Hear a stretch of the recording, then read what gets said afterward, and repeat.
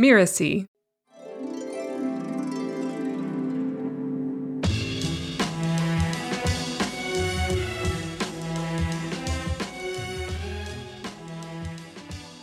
When we are in integrity, when we are aligned, when we have a product that is serving people, it is right and good and holy for us to draw attention to ourselves, to our business. Hello, I'm Katie Valentine, and you're listening to Soul Savvy Business. I'm a soul-minded spiritual entrepreneur, Christian minister, and a New Testament scholar, but don't let that scare you. I support all paths to the divine, and I use tools like chakras, dreams, and intuition to get there. On this podcast, we explore the intersection of business and spirituality. What do I mean by that? Too often, we separate our business selves from our spiritual selves. But in doing that, we don't leverage the full potential of either one. This series aims to help you fall in love with your own soul so that you can live your most successful and fulfilling life. On this episode, I'll be talking with a writer and author's coach who helps spiritually attuned go-getters write, market, and sell their books. I also happen to know her personally, and you are in for a high vibration treat with a savvy spiritual businesswoman. But first,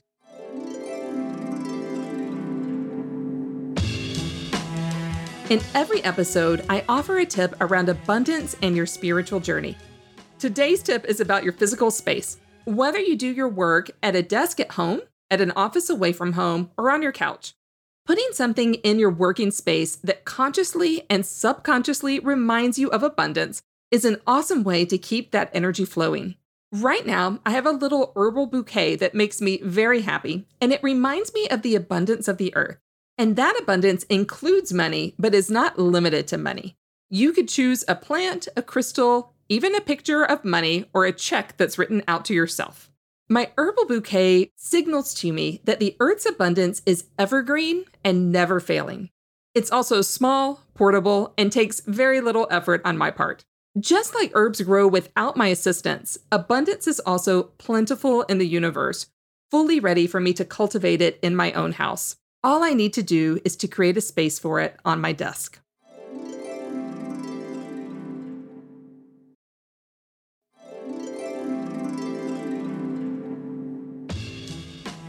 My guest today is Meg Calvin. Meg is actually a former client of mine. She's also a former minister in the Mainline Protestant Church. Today, she is a rock star and a writing coach who helps spiritually attuned go-getters write, market, and sell their books. I've known Meg for a few years now, and about 2 years ago, I was lucky enough for her to work with me in her spiritual journey. I was able to witness her transition into a full-time writing coach, and I love seeing her dreams come true. Now, we do get to work together a little bit, and I've sent several people her way to get coaching in their writing. And of course, they all rave about her. Welcome to the show, Meg. Yay! Thank you so much. I am so happy to be here with you and your listeners. This is so amazing. I'm really curious, Meg, did anything resonate with you in today's tip on creating space for abundance, in your work area or on your desk? 100% resonated. Yes, I have crystals and feathers. I have leaves on my desk, things that I bring in from the outside world. That earth energy that you teach about in Awakening and Transformation really resonates with me. Then I have family photos of ancestors that have gone on, that have mentored me. And yes, it all plays a huge role in reminding me of the abundance all around me. How big is your desk? I know, that's a really good question. It's one of those 70, 80-year-old roll top ones that my husband got in an antique store. It is a beast. I am incredibly envious, but in a really healthy way, because I have now a very tiny desk in my very tiny space in Europe. And that is not a complaint because I love where I live. Right. I just don't have the big L-shaped desk for the room for everything. So just the little herbal bouquet. What about the feathers? What do those mean to you right now? Oh, that's a good question. Like all Katie Valentine questions. That is a good one. I have read that a black feather presenting itself to you on your day means that someone that has crossed over to whatever lies beyond, whatever we believe about that, to what is next for that person, that soul, that if a black feather shows up, he or she or they is reaching out to you. And that has meant a lot as a person I love dearly. My second mom, my aunt, crossed over in January of 2020. And so every time I see, it started out just black feathers, but then I began to notice other feathers. And so I picked them up and I used them. They were just laying on my desk. But then after seeing the movie where the crawdads sing, she decorates with them with string draped across her house. And so I did that on my office window. Ooh. Oh my goodness. That sounds just delicious. And I love your working with the ancestors behind you supporting you. Oh, yes, 100%. So, Meg, since you're a former minister, I know our listeners are going to be curious.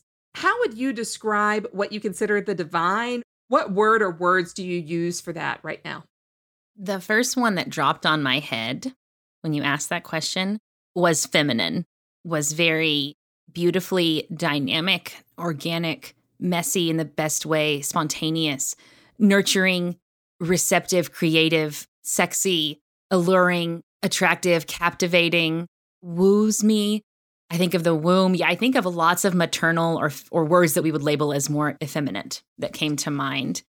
And as one who spent a lot of my life with the masculine energy leading the way and having a very impressive resume, it has been a joy since studying with you to become integrated and reading feminist theology and letting the mother God nurture me and knowing when to lead, even in my business. Whether it's the bookkeeping or the sales calls or the marketing or the one-on-one coaching or working with people I'm contracting out with, knowing that even in those spaces, it's good and effective to show up in my divine feminine side too.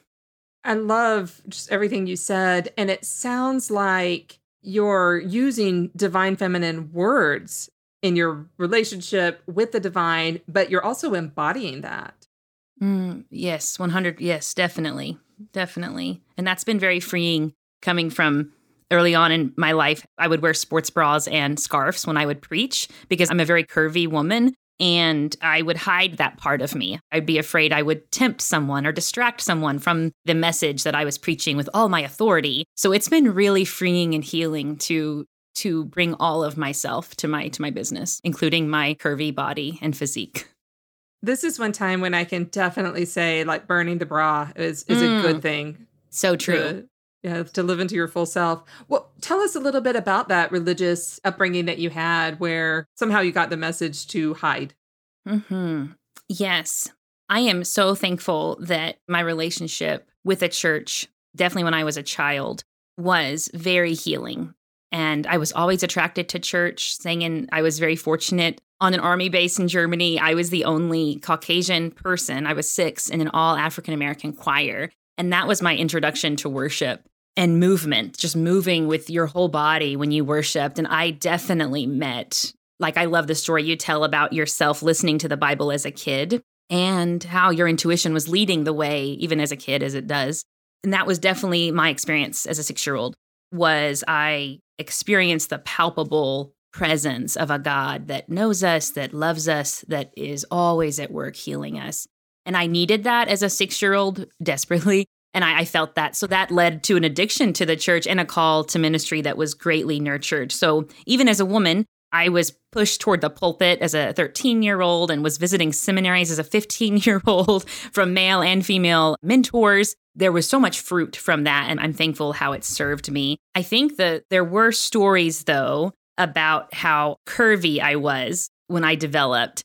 Stories from my family and some youth directors that I definitely needed to hide that. And I started, I think, combining the message of the lessons in youth group about my very voluptuous body and how a woman couldn't be sexy and also an authority figure. Like, whoa, we can't have that in the church. Pair that with a lot of wounds around sexual abuse in my family. And women who have breasts, who have big breasts, women who are sexy get hurt. And so we must hide that at all costs to protect you. So there were those messages that I've been fortunate to heal over the years and embrace all the parts of me. What was the major catalyst for you for rewriting that story? There's so many things that come to my mind right now. Okay, the loudest one that I'm feeling right now is I had to go to the pit of my pain and the pit of my feelings. I had to forgive those that I loved with every cell in my body who didn't protect other people in my family. I had to go to the pits of my pain and feel all the emotions and then empathize and then forgive. And we all have different words for this, whether it's epigenetics or whether it's ancestral drama. Those are probably the same thing.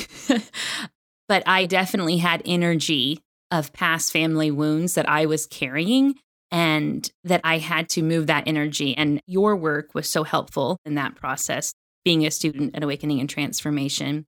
There were moments in Awakening and Transformation that, whether it was through discussion boards or on the Facebook group or Zooming with you or you guiding us through transcendental, like really deep meditational moments where I got to deeply connect with my ancestors who have crossed over. And that was very powerful.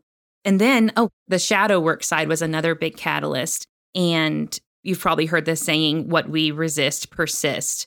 And so because of the stories from being a teenager in the South and Southern Belle culture where every day's a beauty pageant and you need to make sure you look beautiful, but not too beautiful, living in that culture paired with a Bible Belt culture, I was always told to not draw attention to myself and to not be too charming. God forbid, be too charming.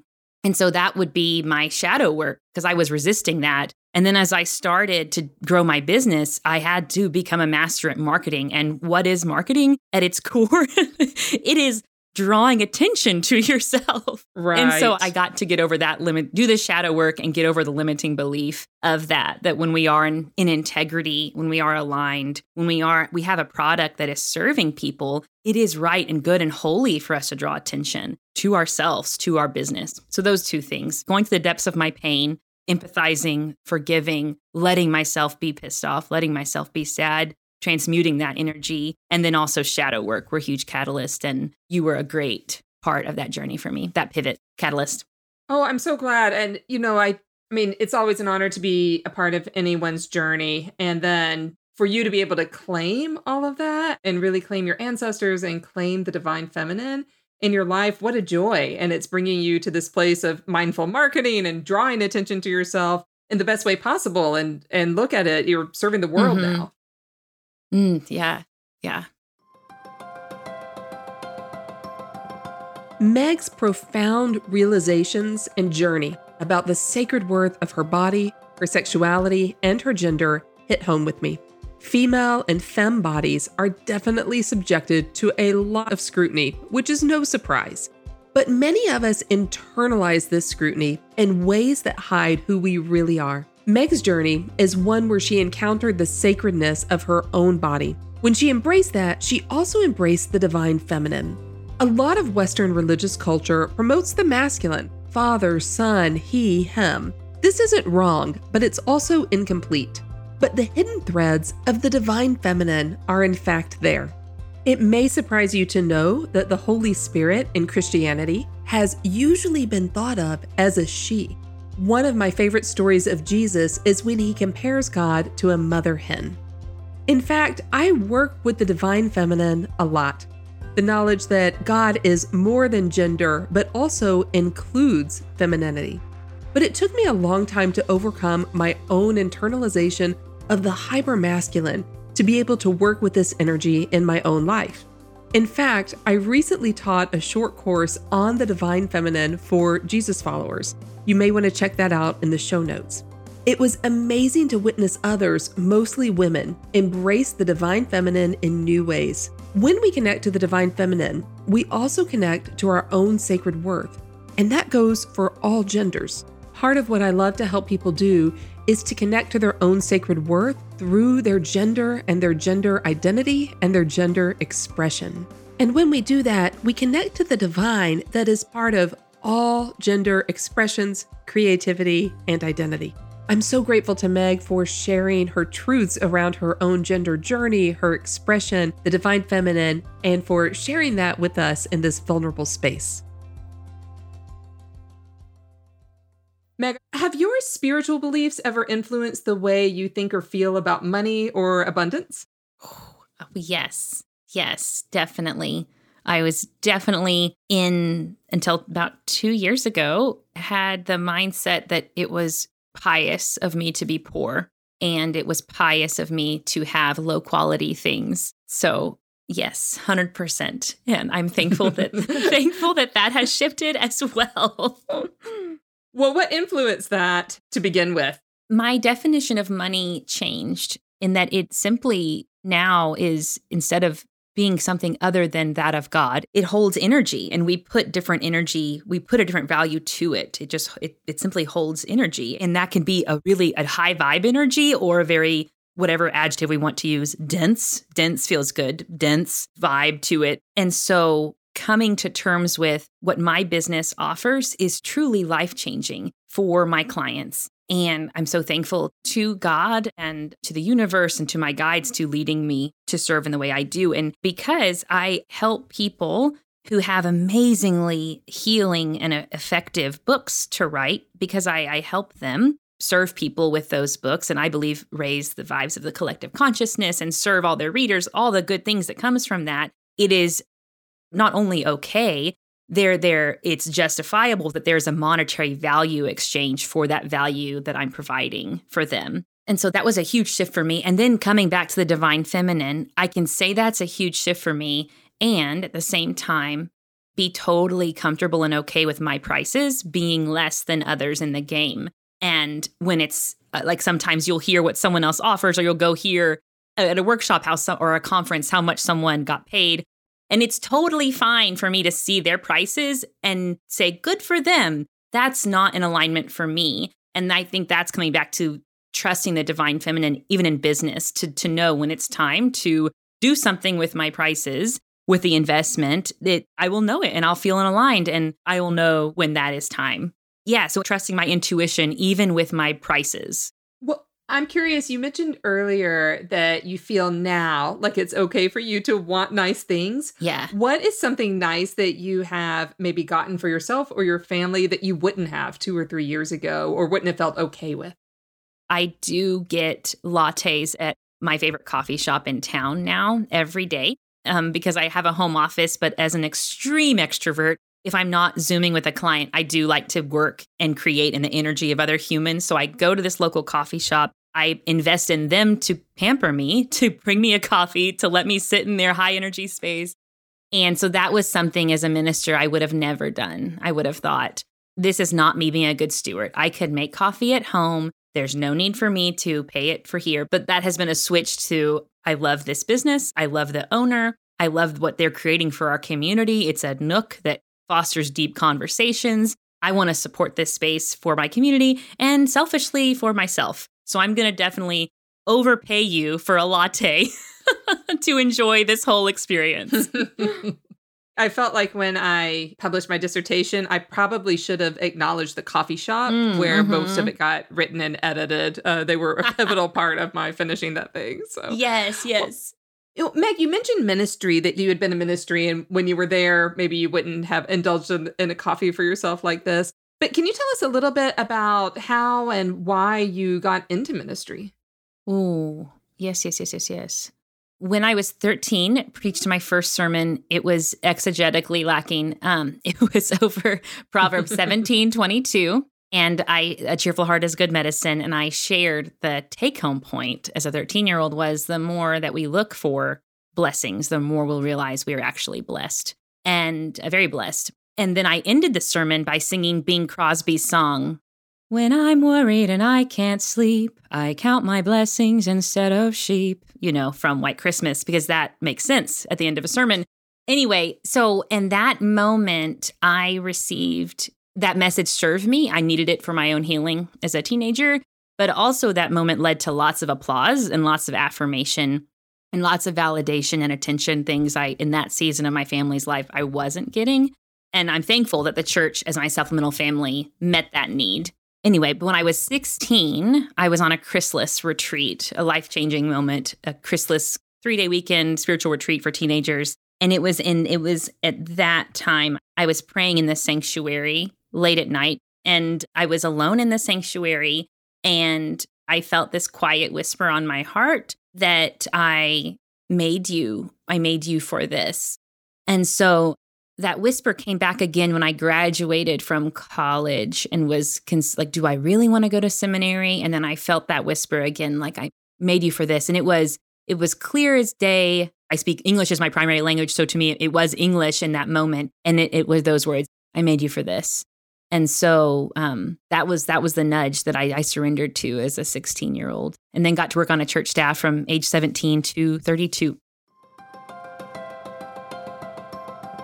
I am so grateful to Meg for sharing so openly about these very intimate spiritual experiences. Of course, I introduced Meg to you as a writer and an author coach, so you know that a change is coming in her story.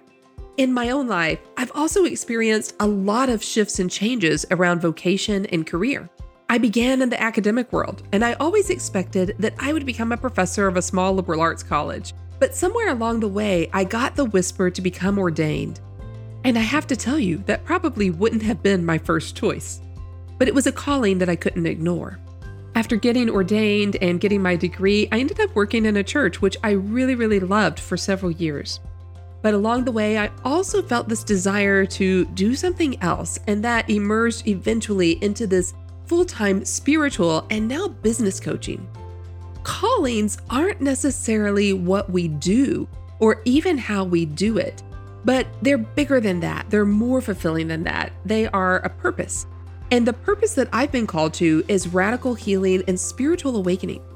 I can do that as a pastor, and I can do that as a coach, I can do that as a business owner, and who knows what is going to come in the future. But you know the one place I ironically couldn't do that as effectively? It was in the classroom, at least not in the way that I wanted to. Being open to spiritual guidance and my own inner desires has led me to this amazing place where I love the people that I work with and I love what I get to do every day. But it's really far from where I was 15 years ago. Yet I have been fulfilling my calling all along the way, no matter what vocation I'm in. I couldn't be more thrilled. So I got really curious. What caused the shift for Meg from full-time church worker to full-time authors coach?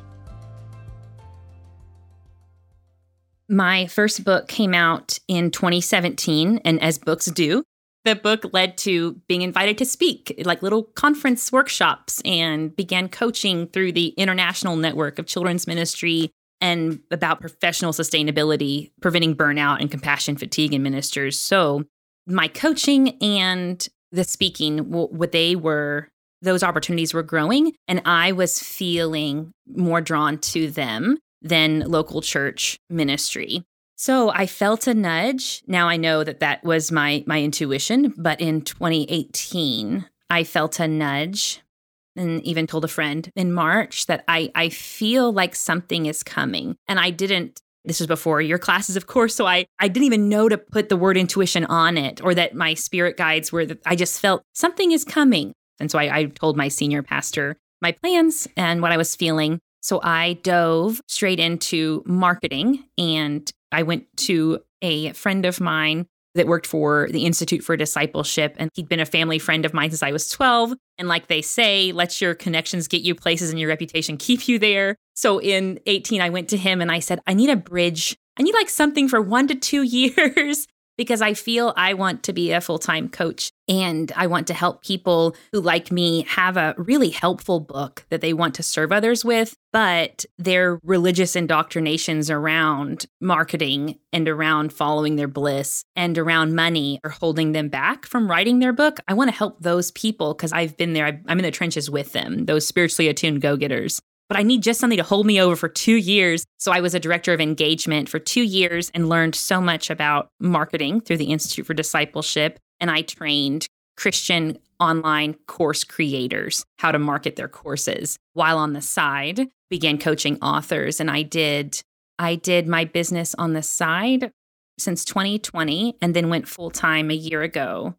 Like I mentioned before, I got to witness Meg's transition from worker bee into full-time writing coach. Meg's energy is amazing, and she's a marketing superstar.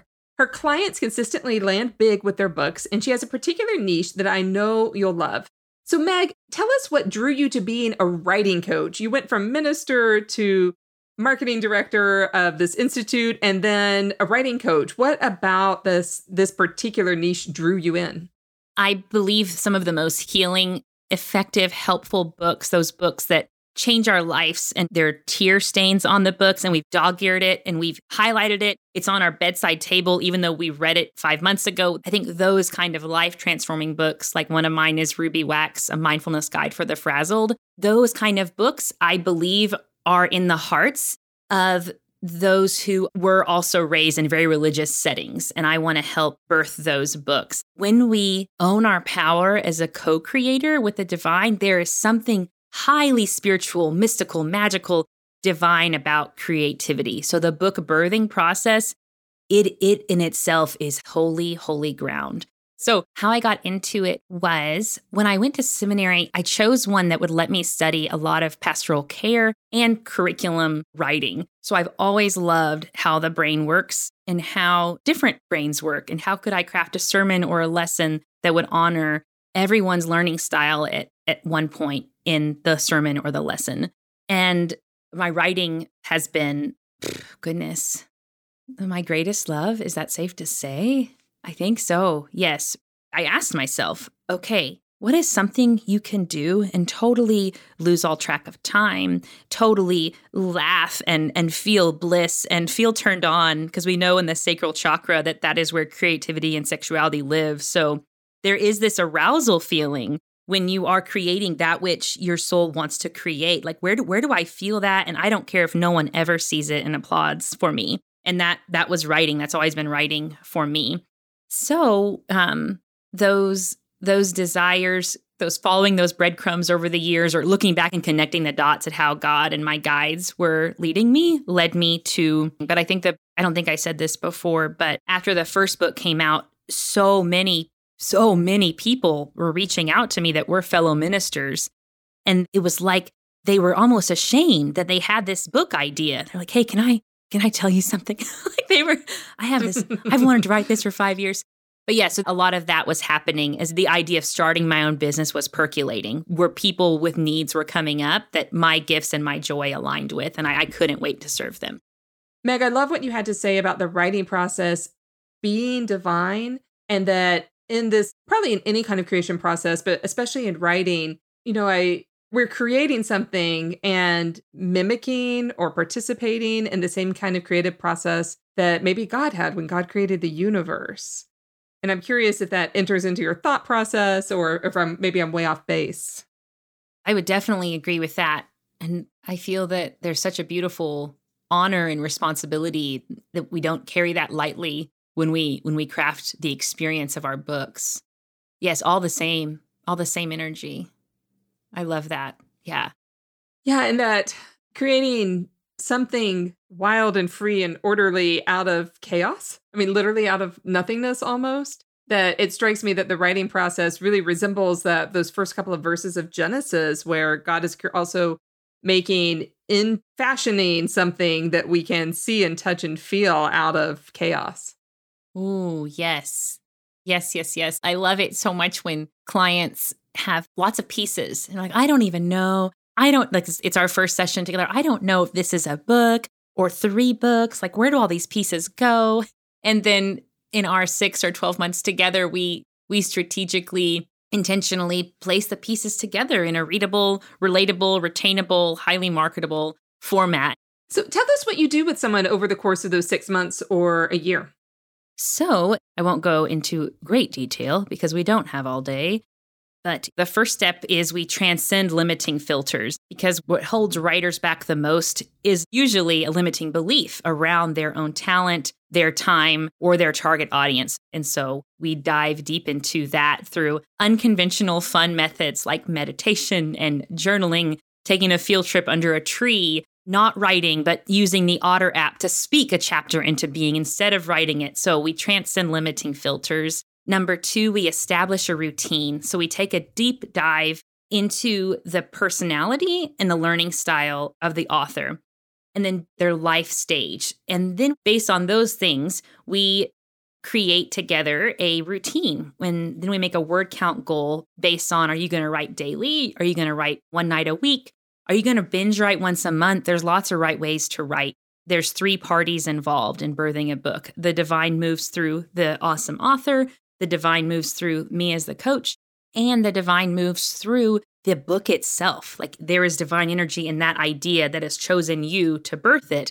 So we honor all 3 parties and how the divine moves, and we get clear on who is your ideal reader, and then how does your book want to tell its story? And so step number 4, writing the book, I create a template along with the client that is readable, retainable, relatable, highly marketable, based on neurological research about how people learn.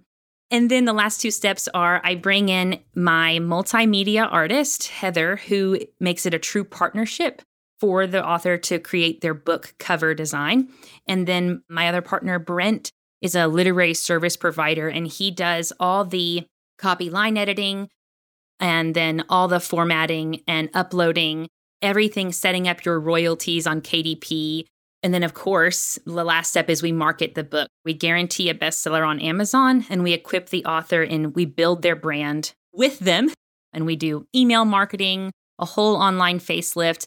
They become a master at serving people, their ideal reader, organically and authentically with social media marketing. So we've crafted the ideal experience for authors where instead of keeping 6 to 20% of their royalties, like most traditional publishing companies, they keep 40 to 70% of their royalties. That is amazing. I did not know about the 40 to 70%. That's crazy abundance for writers. That is so unusual. Yes.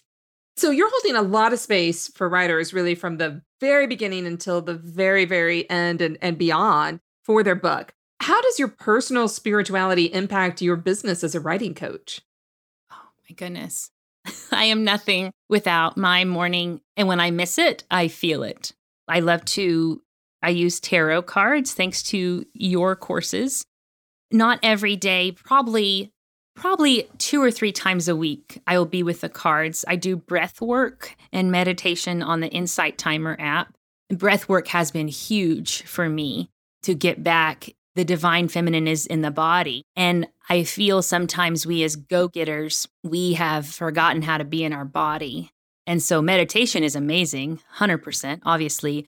And breath work gets me back in my body and it moves that anxious energy really, really well for me. And then I journal in the morning. And so I like to have, I'm a mom and a wife. And so the success of showing up well to my clients, my husband and my offspring, the success is at my kitchen table an hour before the rest of the family wakes up.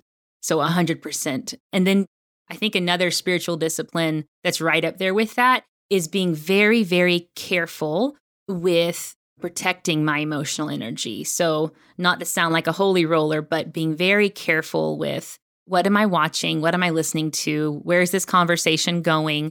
Do I really want to be in this conversation or am I just being polite? Like being very, very particular, very particular with how I'm spending my emotional energy.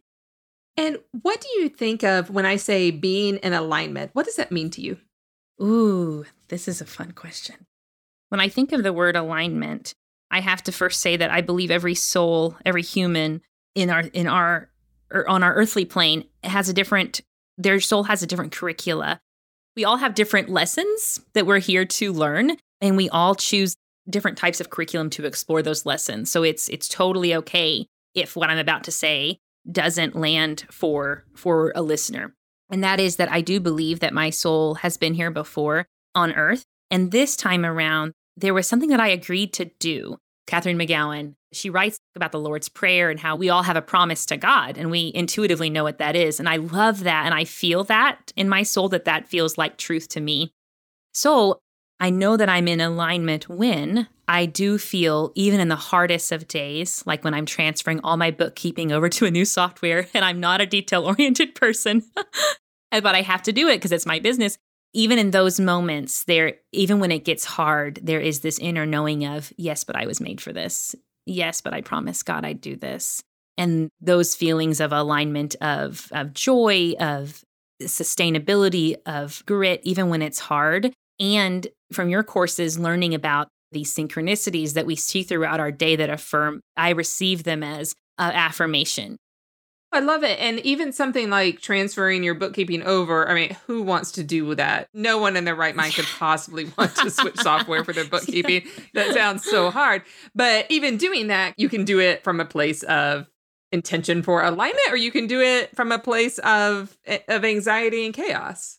Oh, well said. Yes. Yes, definitely. Definitely. Before we wrap up, Meg, do you have any advice or wisdom you'd like to share with our listeners? Yes. There's a huge chance that someone listening wants to write a book and has an idea on their heart. It's probably been there for about 5 to 7 years. There is also a big chance that inside their heads, they're thinking of someone that they're afraid that they're going to embarrass or hurt, or someone that if I write this book, that person's going to lose respect for me. That person's going to disown me. That person's going to think less of me. That person's not going to be impressed with me. There's a big chance that is going on within them. And that is a huge and very normal cause for writer's block. And there's also a huge chance that even though writers become clear on their ideal audience member at different times of the writing journey, it's a 99% chance that the person who's the loudest in your head, that critic, there's a ginormous chance that person is not your target audience, is not your ideal reader. And you're probably thinking, well, Meg, that doesn't really help me that much. So what do I do with that information? So I think I share that as advice because it's very, very, very common, very common. And with the amazingly talented and kind and creative writers I get to serve, we go through the steps to remove that block and get clear on our ideal audience member. And so to partner, to normalize that, and then to supplement what I just said, I will quote another book. It's a wonderful book called Happy Pocket Full of Money. And in that book, it talks about quantum physics, and it talks about 1 John 1:10 that prays for oneness. And Jesus is praying to the Father for oneness, and how this author of Happy Pocket Full of Money interprets that and shares about quantum physics is that we are all connected, and thought leads to energy. And the fact that you, dear listener, are a person of integrity, you are in alignment with serving others with your book. The fact that the idea is talking to you, continually talking to you, it is there for 2 reasons, 2 equally important reasons. The first is to give you the joy and the pleasure of co-creating the book. And secondly, to serve someone outside of you that's desperately been waiting for someone with your experience, your style, your unique perspective, your scars. I love that Nadia Bolz-Weber quote, teach from your scars, do not teach from your wounds. There is someone out there who's waiting for you to write the book. And that's why the book won't shut up inside of you. It wants to serve other people through you. And so there's such great power as writers in getting in tune with, okay, whose voice is that inside my head, that critic from my past that I'm afraid that I'm going to lose their love or their respect. Okay. And getting clear on, is that my target audience? Most likely it's not. And then receiving the truth that because the idea is within you, it is there because someone outside of you wants to be served by your book. And that book's going to keep talking to you. It is not going to be quiet. That was so great, Meg. Thank you so much for being here. What is the best way for people to find you? If you go to megcalvin.com, there's a 20-minute free training video that is 3 ways to market your book, 3 ways to make marketing your book more fun and less frustrating at megcalvin.com. And you can get that training and to empower as you build your brand as a writer. Oh, I am on the socials. And so, hey, Meg Calvin on Instagram, and then Meg Calvin on Facebook, and Meg Calvin on TikTok. And I'd love, love, love, love to stay connected with you on your writing journey.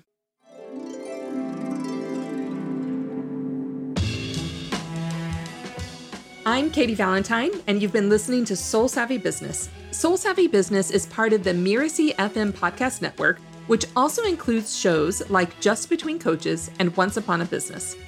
This episode was produced by Cynthia Lamb. I wrote this episode with Melissa Deal and Cynthia. Melissa assembled the episode, Danny Eny is our executive producer, and post-production was by Post Office Sound. To make sure you don't miss great episodes coming up on Soul Savvy Business, follow us on Apple Podcast, Spotify, or wherever you're listening right now. And if you like the show, please give us a starred review. It is the best way to help us get these ideas out there to more people.